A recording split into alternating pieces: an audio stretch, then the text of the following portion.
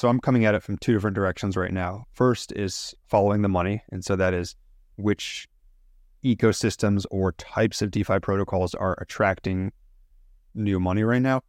And if you were to look at it that way, then I would say Ethereum layer 2s are still, if you look at the activity over time as well as just stablecoin inflows, that's still, I think, a very, very strong, compelling narrative. High throughput layer 1s are another. So that would be things like Solana, like some other new chains, possibly like Sui. And then if you look at where the money goes, you also have I would say the modular ecosystem. And so that would be, for example, Eigenlayer is an important part of that. Celestia is an important part of that.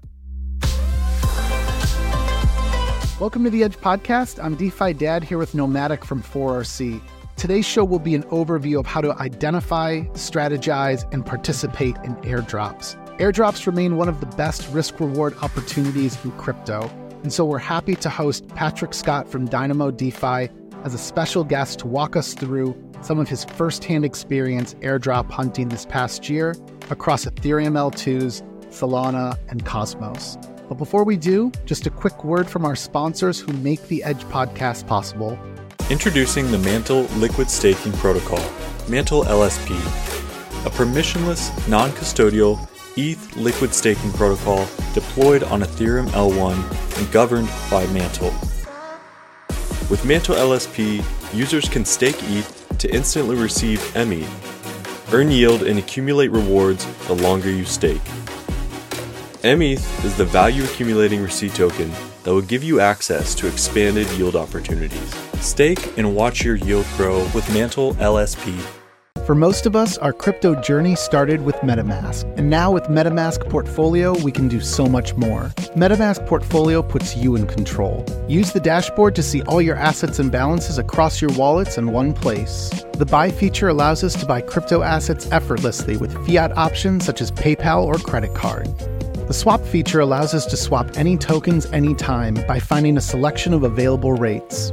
The bridge feature allows us to bridge between networks including Ethereum, L1s, and L2s based on the best price and fastest delivery time. And with the stake feature, anyone in a few clicks can stake ETH and earn rewards. Do more in Web3 your way with a safe, simple, and convenient tool that's all in one place. Track and manage your Web3 everything at metamask.io/portfolio. Mike, before we get back to the show, can you explain what is liquid restaking? Everybody at this point is familiar with liquid staking. It lets you take your staked ETH, mint a liquid staking token, and then use that token in DeFi. Well, the hottest thing in staking right now is restaking. It's the ability to reuse your staked ETH to provide Ethereum's trust layer to other services that want to benefit from it. Services like data availability layers, Oracle networks, other blockchains, and beyond. The benefit of restaking is that you get to earn additional staking rewards on top of your normal staking rewards. Well, currently, if you want to restake your ETH, your only option is to lock up your ETH. The reason that's a problem is because you can't use your restaked ETH in DeFi. We are launching EETH, the EtherFi liquid restaking token, because with liquid restaking, users get the benefit of staking rewards, restaking rewards, and they get to collect loyalty points for EtherFi and Eigenlayer through this token. So it's the easiest way to get exposure to two up-and-coming early protocols, and on top of that, get all the benefits of staking and restaking.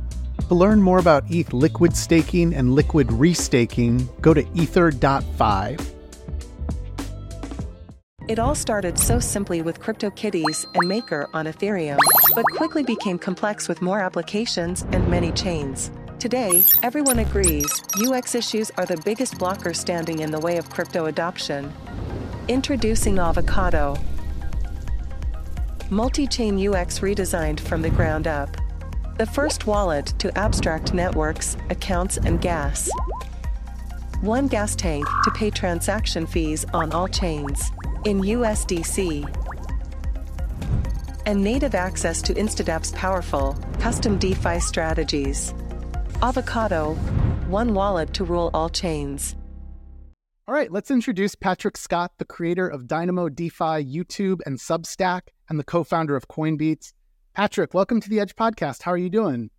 Doing great. Glad to be here. What we're going to do with this podcast is we're going to try to give a bit of like an airdrop guide, and we're going to talk a bit about the risk reward, the opportunity to participate in airdrops.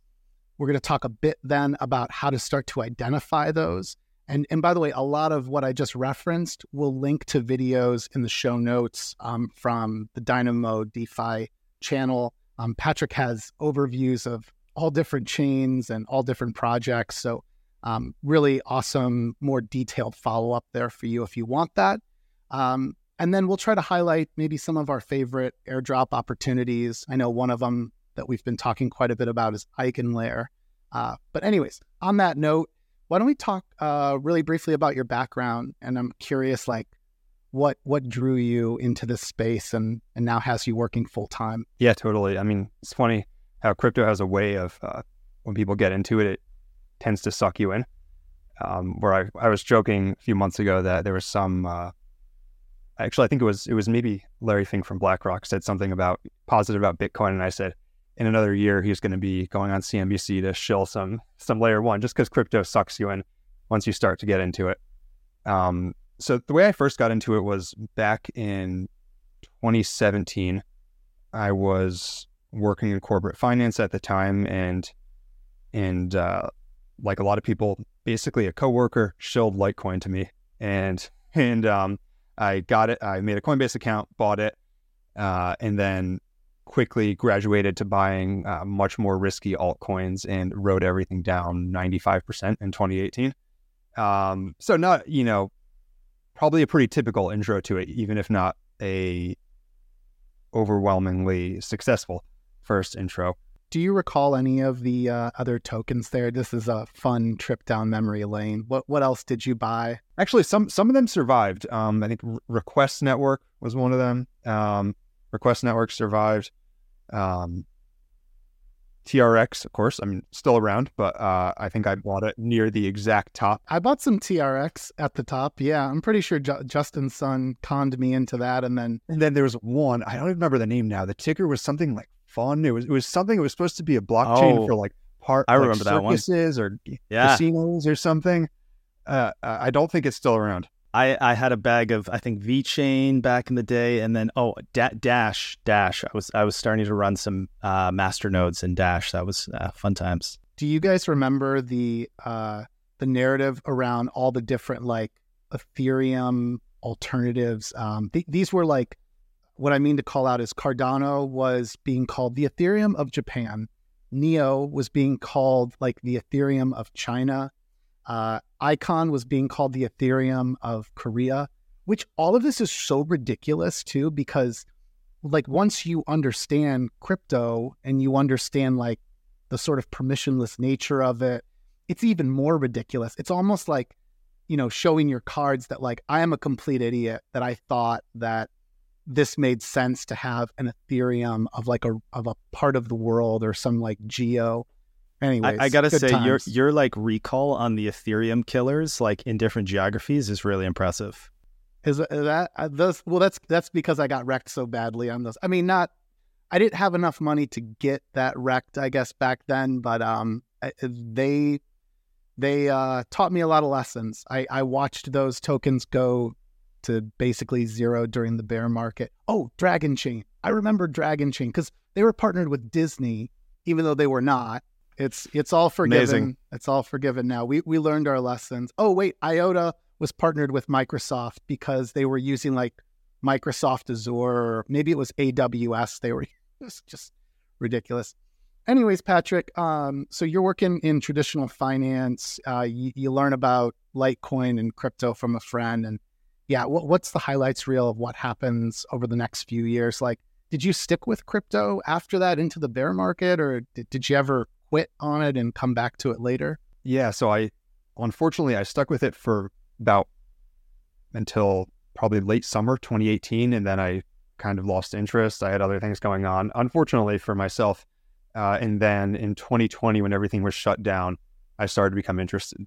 interested again. I was stuck at home, like a lot of people, looking for ways to make money online, looking for things to do, and honestly, really starting to study more about the actual technology of it. So when I was in traditional finance, or rather traditional corporate finance, I was managing budgeting and forecasting for a large sales area for a consumer packaged goods company. So I was basically running their budget for their Walmart sales region, and that included a lot of forecasting. And at the time, I had this thought, well, like realizing how centralized that whole system is, and this is going to come back to crypto, but realizing how centralized that whole system of food supply chain was, where we would have something where it was like one warehouse was backed up, and then I would see those effects cascade through the entire system and cause delays of weeks somewhere else. And realizing how fragile those sorts of centralized systems are. And at the time, I had this idea, okay, there must be a better way to rebuild things in a way that's decentralized, but didn't really know how. And then in 2020, as I started to actually dive into the tech more, realizing, crypto is how. And even though finance is different than something like supply chain, having that decentralized layer for payments and communications and everything else is kind of, I think that's the foundational layer that you can then build other decentralized systems on. So started to get more into it in 2020, sticking mostly to majors with ETH and Bitcoin. Then over the course of the year, like a lot of people, got more and more heavy into DeFi. At the time, I wasn't doing any content yet. I was just in my, little lurker, old account, following people and, on Twitter, YouTube, forums, whatever, trying to figure stuff out myself. And then 2021 happened, and I got really into DeFi. So spending a lot of time on a lot of different chains, playing that meta back then. I don't know when the average viewer of this started using DeFi, but back then there was this meta that when new chains launched, starting with, I would say, Binance Smart Chain and PancakeSwap, you could buy and farm the DEX token on the new chain. And then that was like almost a guaranteed payoff when that chain gained traction eventually. No longer the case, by the way, if anyone's watching this, because too many people have caught on. It's been 3 years. But so I was doing that very heavily throughout 2021.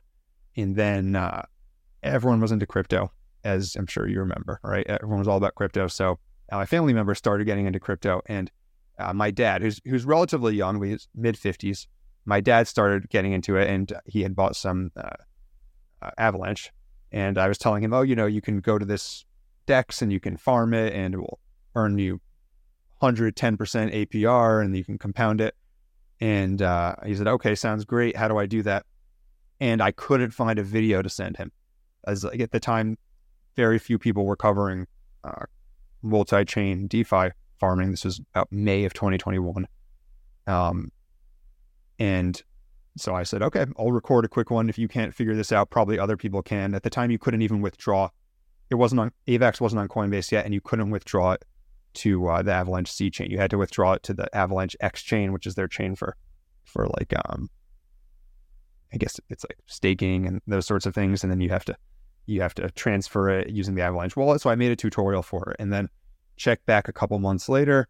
And at the time, it felt like a ton of views. It had a few hundred views. I was like, wow, I can post a video and people will watch it.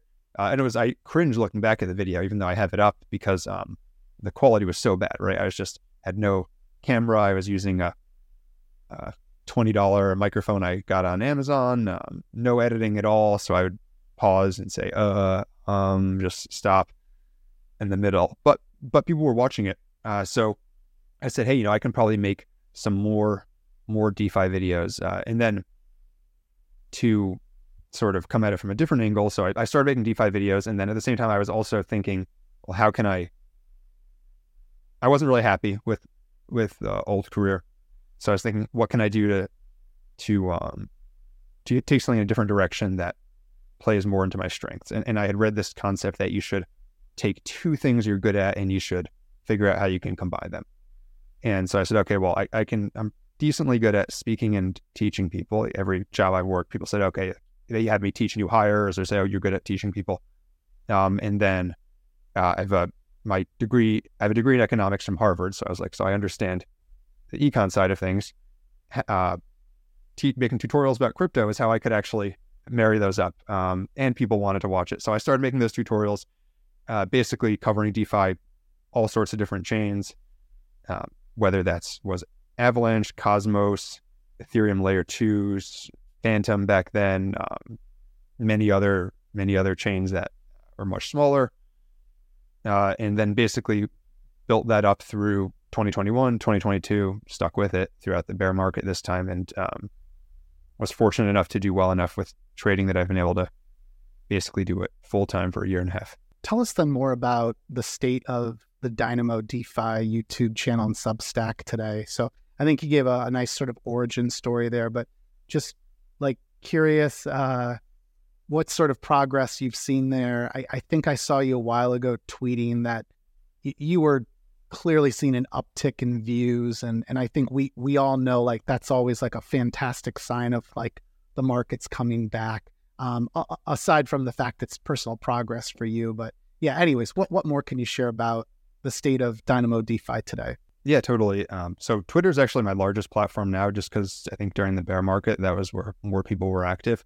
But Dynamo DeFi YouTube just passed 27,000 subscribers on New Year's Eve, and I would say, well, it was not hit 19,000 on New Year's Eve last year. So decent portion of that growth was in 2023, and actually almost all that growth came in November and December 2023. So I was basically grinding along all year, gaining. Some days I'd gain a few, some days I wouldn't gain any, some days I would lose some, and then November, December, clear sign that retail interest is returning, because suddenly gaining a lot of new subscribers, and a lot of those evergreen videos I made months ago have started to gain traction. And for people who, I guess I didn't really say what I make videos about, it's mostly tutorials. So it'll be everything as basic as how to stake this token to things that are a little bit more in depth, like just trying to be an unbiased overview of a crypto. Recently, I did one that did well about the Say token. And so it talks about what it is, how to use it, the tokenomics, the risks and opportunities. And then basically the opportunity that I saw was to do that sort of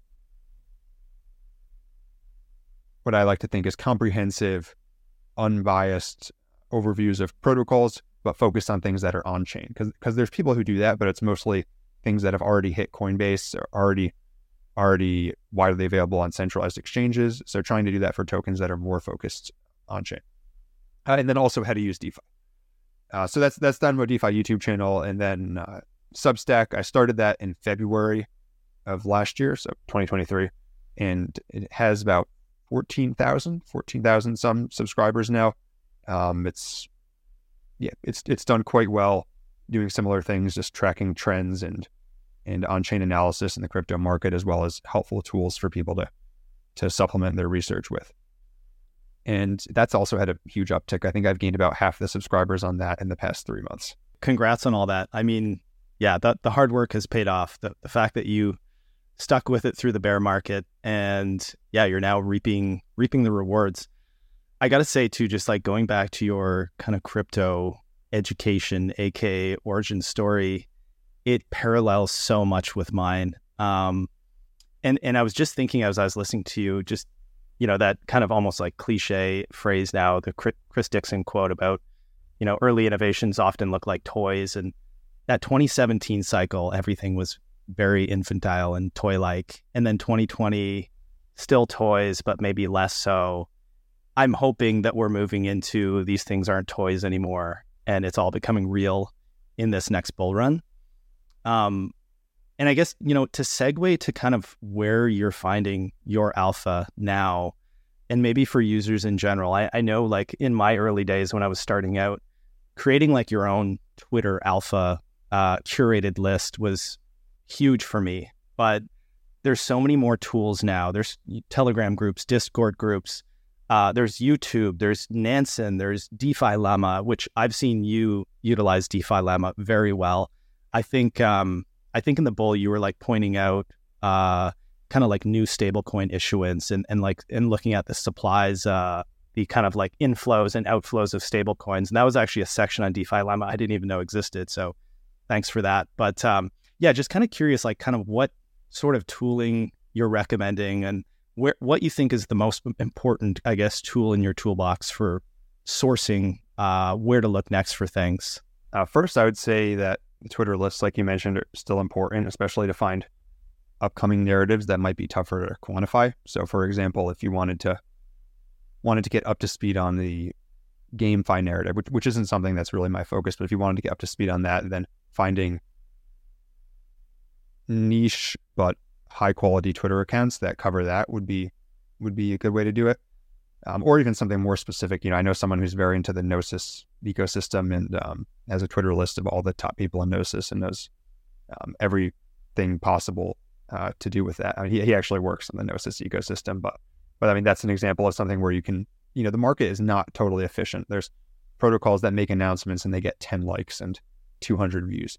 And so if you're really deep in the weeds on a narrative or ecosystem, you can actually learn things that only a relatively few number of people know. But me personally, I use the analytics tools very heavily. DeFi Llama, like you mentioned, is probably it is the one that I use the most heavily for sure.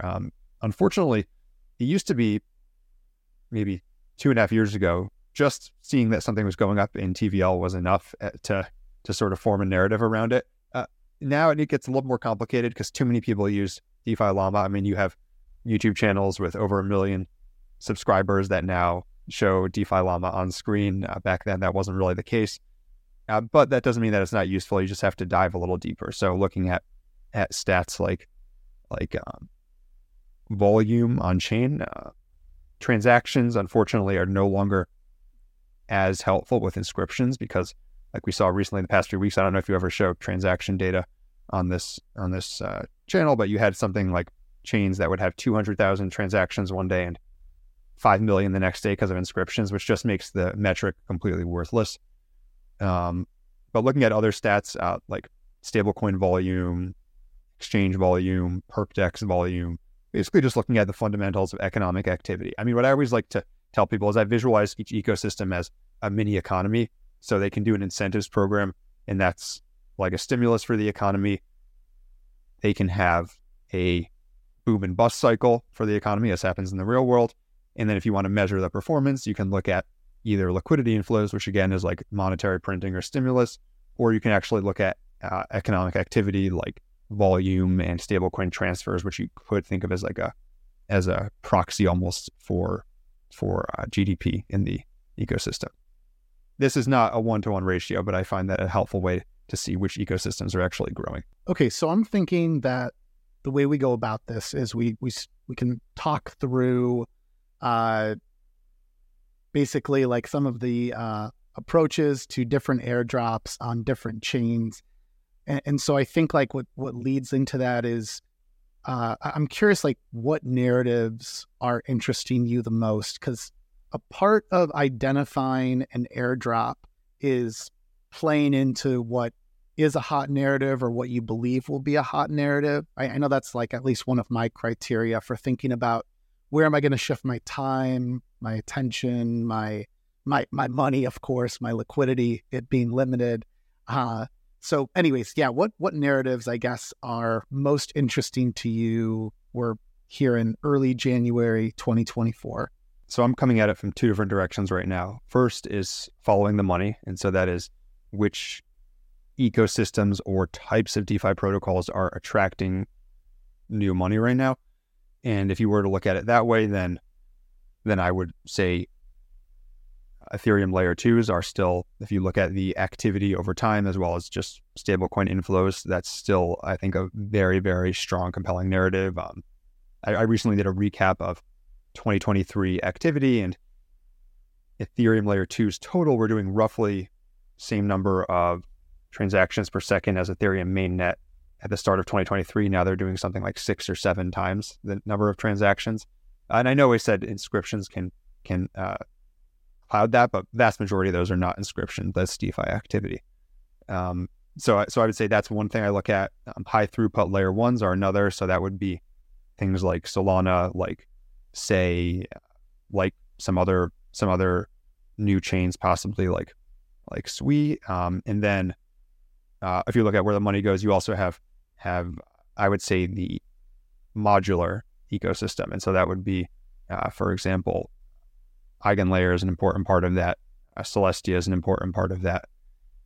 And then there's some new ones on the horizon that we can talk about if you want to, that I think also will play an important role in that. Patrick, do you feel like any of these narratives, maybe ones that you didn't even mention there, are nearing their peak? Like they kind of come in these waves, and it's, you can see it in the buying and selling behavior. Like I think one that stands out is, I think a lot of people should be asking themselves, is Solana, going to continue to see the momentum that they saw? And I'll throw in my 2 cents and say, I think that there's still a lot more growth there this cycle for Solana, but there was a magic moment there with the Jito airdrop.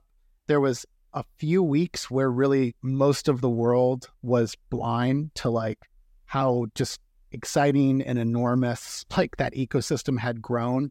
And now the secret's out. There's been a run up in terms of new accounts created or new wallets and accounts created for different Solana apps. So anyways, not to put words in your mouth with Solana there, but any of the narratives that you feel like might be nearing their peak? Yeah, so it's kind of like you said, you have to go where the puck is going. I'm still farming Solana airdrops heavily, for the record, just because the way I look at it is Sol is a part of my portfolio. I think it's going to keep doing well. I think a good portion of the percent gains, if you were holding from under $20, I think if you managed to get under $10 in the brief period, it was around there. A lot of the good portion of the percent gains are gone, but it's part of my portfolio, and I still think it's going to do well. And you can put that Sol to use in the ecosystem, and that's applications like MarginFi, Camino, etc. So I think it probably had it did, objectively speaking, had a local top a week ago when it went to 120 and then has retraced since then. I don't think the top is in. If you look at the sorts of applications that are being built on there, a lot of times I would say they're arguably different in terms of what they're offering than sort of the value proposition that you would have on something like Ethereum mainnet. So I think that it's going to still have that niche, right? People who want to trade. There were people, for example, DCAing 10 cents at a time into meme coins on Solana. And if there's a demand for that, then there's going to be a demand for a chain that can offer that. You can argue about whether that's what role that will have in the future of finance, but that's still I think going to be a source of activity. And there's a lot of other interesting things on Solana as well, right? They have let's see, I've got my Helium mobile card right here. So they have, for example, the Helium network. A lot of DPIN activity is being built on there. So I think it'll still do well. And then if I'm going to hold Sol, I might as well put it to work by trying to farm airdrops. I mean, one thing I think that people sort of get mixed up with airdrops is it's basically yield farming by another name, because basically what you're doing is rather than farming the token with a set APR right now, what you're doing is you are depositing into the protocol with the expectation that eventually when they launch a token, you'll get an allocation. And sometimes we can talk about points later, but there's even a point system that you can accumulate points. And there's obviously an assumption that the points will translate to an airdrop. I don't think I've heard of anyone who did a point system that didn't do an airdrop. Although that would be pretty sleazy if someone did that, right? That would be such a disaster. Oh my gosh. Somebody will do it though. Like, somebody in crypto will do it. Just like a point you were making there that I think of when thinking of airdrops is like this kind of like game theory that emerges when you're thinking through this thing. So like, I agree with DeFi Dad here that I think some of those early ones are kind of maybe, I don't want to say played out, but the opportunity has diminished some.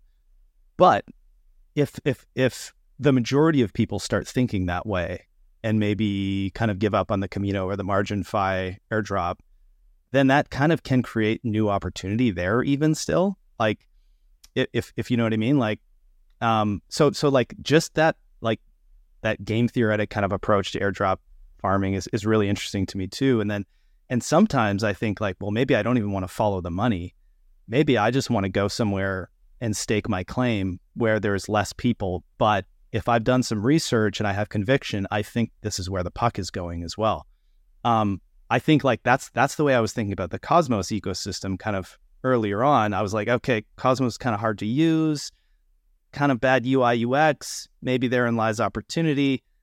I think that's been totally squashed. Like I think it's the secret is out, thanks in part to you probably, Patrick, with your videos. But I think it'd be good to just to kind of like walk through what we're talking about with this kind of new Cosmos meta that's emerged with airdrop farming. I mean, it's been around with like Cosmos token Atom has had this built in for ages, but maybe just like walk us through what's happening with staking and airdrops, this kind of like passive game.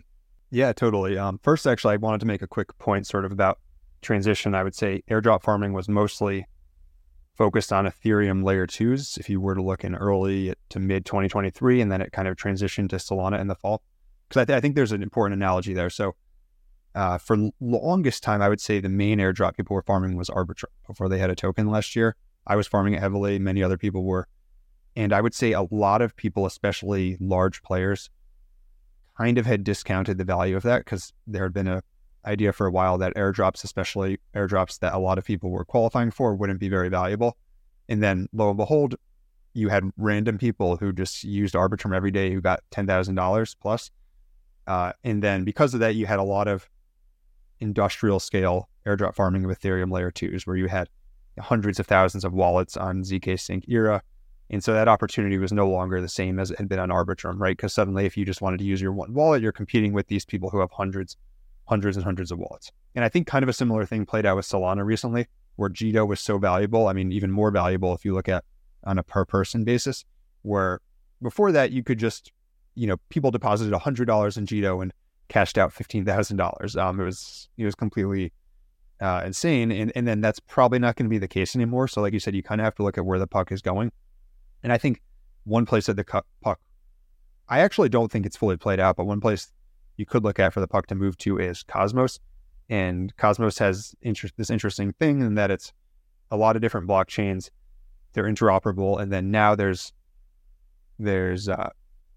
Cosmos blockchains that are also providing infrastructure for rollups. So also tying into the layer 2 scaling vision for Ethereum. And so basically for people who aren't familiar with how Cosmos works, because each chain is its own layer 1, each chain in Cosmos, when they'll do their initial token distribution, oftentimes they'll airdrop tokens to people who are staking other Cosmos chains. So in the past, that was oftentimes Atom, since that's the token of Cosmos Hub. And you can kind of think of why they would do that, right? Because they want people who are going to hold their token and stake it. They want people who are already involved in the community. And there's some degree of, yes, people use multiple wallets, but there's some degree of Sybil protection there because you're actually basing it on you can base it on how much people have staked rather than just basing it on DEX volume, which is easy to wash trade, right? It's a lot easier to wash trade on a DEX than it is to buy 5,000 Atom tokens and stake them just in the hopes that you get an airdrop. And so now you're seeing that for Atom. And then I think the other big one you're seeing a lot of, we just saw an airdrop this week, but you're seeing a lot of hype for is Celestia, because Celestia provides data availability for modular chains. And so the idea is that chains that use Celestia or even other chains that are building infrastructure for modular chains will want people who are holding TIA tokens to hold their token. And we saw that with the Dimension airdrop this week. They airdropped to Atom stakers, Celestia stakers, and then several other groups as well. Were you surprised actually with the Dimension airdrop? I didn't see them rewarding as many different groups as that. I would have thought it would be, TIA stakers and Atom holders or Atom stakers, but it actually extended to some Ethereum L2 users and more folks than that. It's an interesting approach with like all that's available now multi-chain wise. And I think it's kind of a wake-up call or reminder that if you bury your head in the sand in Ethereum L2s, you miss a lot of opportunity. If you bury your head in the sand with Solana, you miss a lot of opportunities. You bury it in the sand with Cosmos, like you really should keep an open mind to trying these apps. Yeah, I mean, part of it is that it's all becoming interconnected now too, right? You'll have roll-ups at some point that leverage Celestia, this new dimension application, right? You'll have roll-ups that leverage dimension. You'll have roll-ups. I mean, eigenlayer is more explicitly in Ethereum, but you'll have roll-ups that you already have roll-ups that use eigenlayer as data availability. So actually being aware of all these different chains and narratives, I think it's going to become much. Sometimes I think there'll be chains that it's much less clear explicitly which ecosystem you're using because with expanding cross-chain capabilities, Axelar, Layer 0, and then some of these more modular ecosystems, there may be applications that actually leverage technology from different areas, and it's important to be aware of that. And even if you don't care about these other things, or you only want to, your main goal, which is totally fair, is, for example, to acquire ETH or BTC, then if there's an opportunity to pick up money on the ground, then you can accomplish that goal by picking up money on the ground. Now, another thing I found helpful over the years, though, is if you use a lot of ecosystems and you see certain patterns repeat. And for example, a common pattern that you see is you see DEX volume starts to go up on a chain, APRs start to go up, and then eventually stablecoins start to enter the chain. And that's basically, to a T. You can go and look at actually tweeted about it at the time, but you can go and look at the DeFi Llama charts. That's to a T what happened on Solana, where DEX volume was rising through October and November, and then finally, all at once, all this money started to rush in to chase the airdrops, to chase the yields. And so you see that pattern play out over time, and that's just one of many patterns. And so you can almost view some of these other chains as like training grounds for things that could play out in your ecosystem of choice eventually. So Patrick, with everything we've discussed, let's imagine that I am a newer user to DeFi. What sort of like steps would you recommend for getting started identifying and participating in airdrops? Sure. So the first thing I would do is go to DeFi Llama, and they have a section on their website that shows a list of tokenless protocols. So that's the very first thing I would do, is because you're probably not going to get an airdrop if there's already a token. But if there's not a token yet, there's a good chance they do some sort of airdrop at some point. And then within tokenless protocols, what I would do is I would look for two things. First is if it's in a ecosystem that's growing. For example, if it had been on Solana earlier or a couple months ago, that would have been great. I still think there's some opportunity there, but that would have been great. If there's another ecosystem, for example, Injective is one that has a lot of protocols without tokens. That's the price of their main INJ token has gone up a lot. That could be an interesting one to look at. And second, I'd look for protocols with points systems. So that was what Jito did. They had a points system, and it's kind of become the norm now. And I haven't, unfortunately, found a good list of protocols that have points programs going on, but that's maybe an advantage, because if you actually are willing to put in the time and do the research, then you can find some that are, honestly, I think, pretty underfarmed.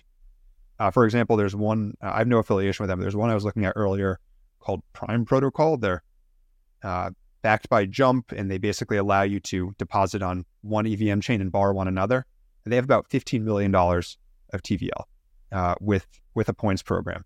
But it's one of those things that just hasn't gained the sort of awareness that some of these other programs are. And there's lots like that have $10 million, even $1 million of TVL, and have an ongoing points program. And you can find those if you're willing to put in the time.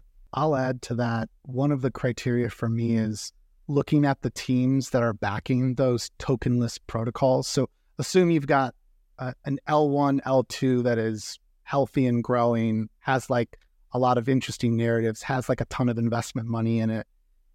Then I'm thinking about what investors are behind it. And, it's a joke to look at some of these projects with certain investors and even wonder, just call it what it is. If Jump is backing them, there's a token coming. They wouldn't invest if there wasn't a token coming. And then throw in they have a points program, right? That's right. They've got a points program. Totally agree with all that. And I think for me, having done my own research and having conviction again on like what I think will be successful down the road, I would just add in like with all of those points, that's kind of like that determining factor that will like kind of make me put that extra effort into to go out to like maybe like whatever it is, a newer chain or newer app or something like that. So we can't do an airdrop podcast without talking about EigenLayer. So Patrick, maybe for our listeners, if you can just kind of maybe this is difficult, but a brief description of EigenLayer, maybe why it's so important, and like what ways are there right now to, I guess, access this looming airdrop that we know is coming. They're doing a points program.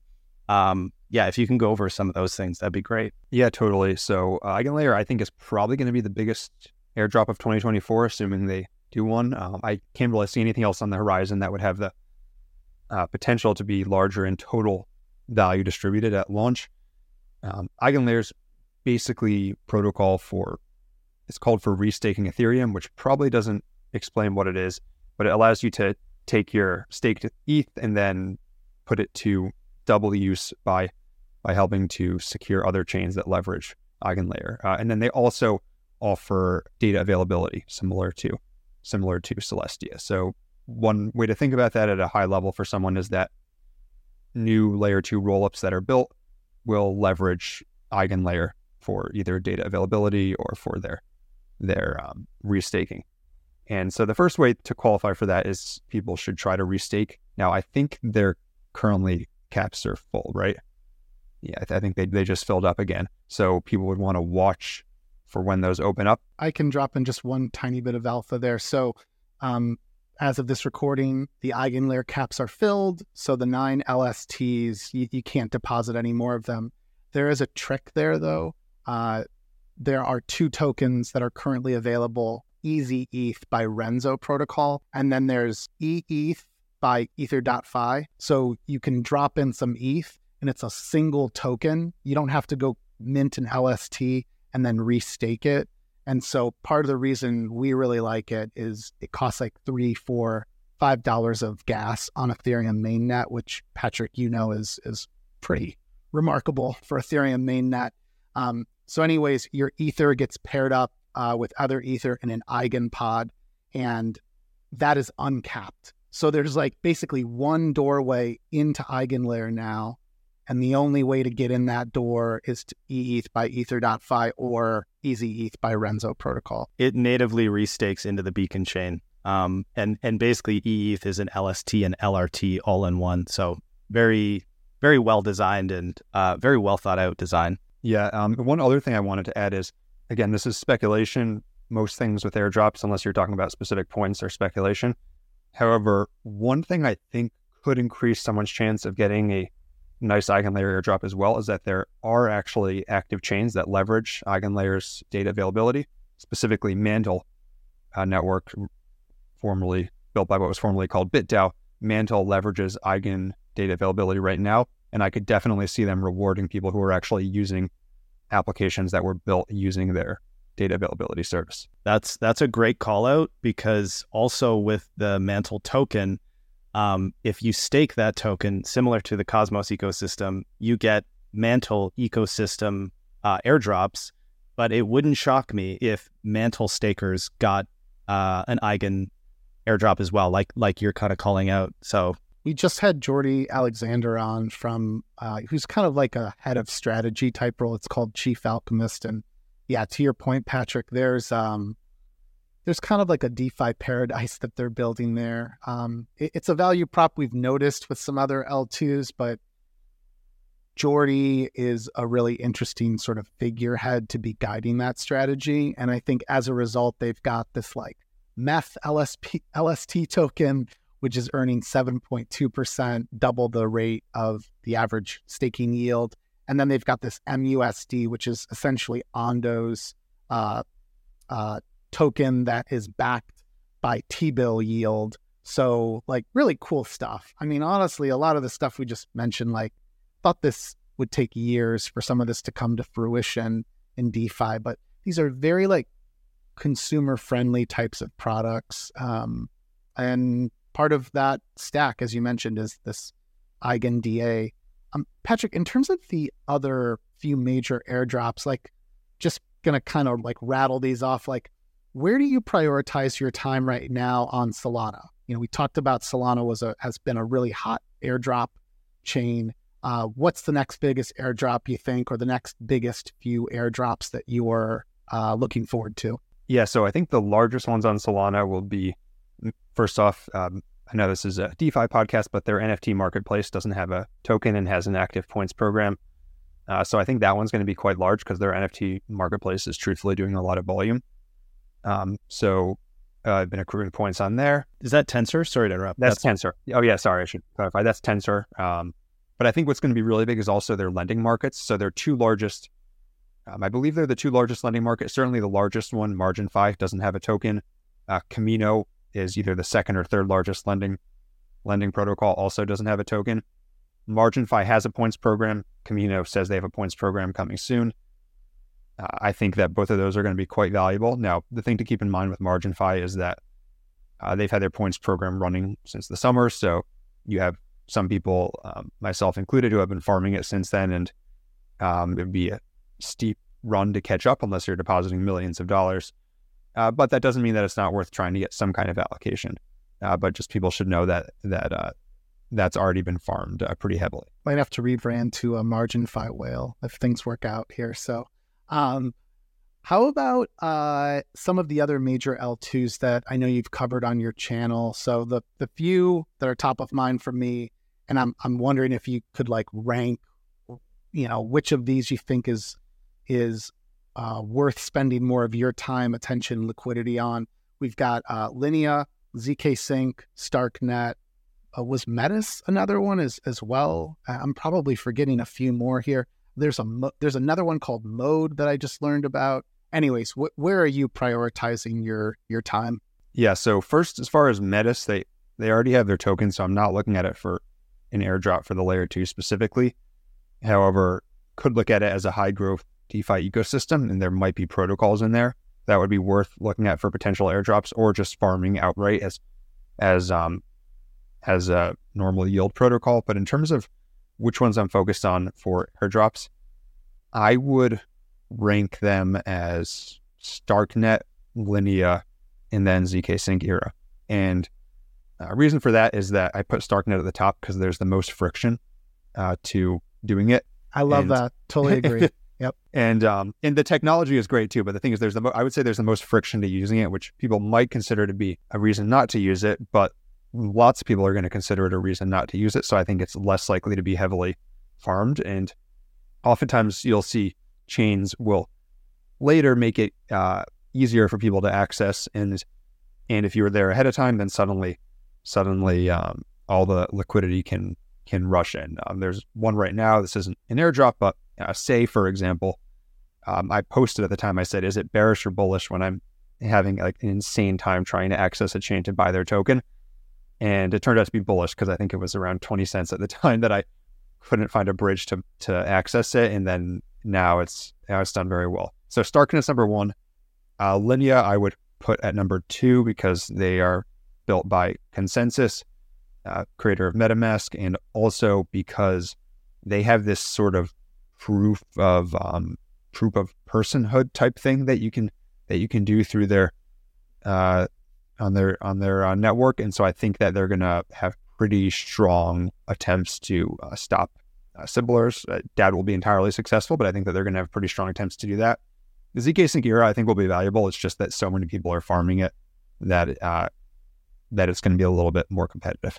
To go back to a point you made, I think the easier something is to access and use, it's probably more likely more will participate and hence will dilute the opportunity in terms of the airdrop.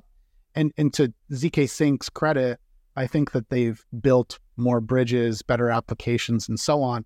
Whereas like Starknet for me is like, there's so little to do on it. And you got to download new wallets. Like there's nothing like a MetaMask that you can use that you're already using on other chains. So yeah, totally buy into that. The harder the UX is, or the more challenging, probably the better the opportunity is, the less likely others will participate. Patrick, though, this is probably a good place for us to start to wrap up. So I want to first invite you to come back again. I feel like we clearly ran out of time. There's too much to talk about with you. We're all excited for all these different farming opportunities. But for folks that are, whether you're new or you're a pro in DeFi, you should follow Patrick on YouTube. The YouTube channel is Dynamo DeFi. It's at Dynamo DeFi if you go to youtube.com. You should follow Dynamo_Patrick on Twitter, X, whatever people call it nowadays. And then I wanted to give you the final word to tell us a little bit about Coinbeats before you go. So you're the co-founder of Coinbeats. What is it and how can we get involved? Totally. Coinbeats is a platform I've been building, and basically what it is it's educational materials, and then paired with the educational materials, we'll have live trivia contests that you can earn token rewards for. And those will either be stable coins or the tokens of the protocol that we're making content. So for example, we did a few recently with, I would say, pretty well-regarded protocols in the Arbitrum ecosystem, where they put up prize pools ranging from $150 to $500. And then people who participated in these live shows could answer questions about what the application did, and then getting into some more detailed features of the application. And then the people who answer the most correct, the fastest, actually got paid for it.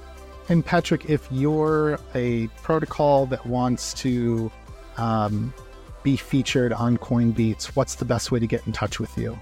Best way to get in touch would be to message me on Twitter, and then I can connect you with my co-founder as well as our BD person. Awesome, man. Well, thank you again. Thanks for being so generous with your time, and just keep up the great work. Like I said, I was watching one of the Say videos, which is a more recent one, and just really enjoy how you explained it all. So anyways, hope we can have you back in the future. Thank you. It's a pleasure to be here. Thanks everyone for tuning in. If you're a talented founder or developer, please consider reaching out to our team at fourthrevolution.capital. And for future episodes of the Edge podcast, please check out our link tree at edge_pod.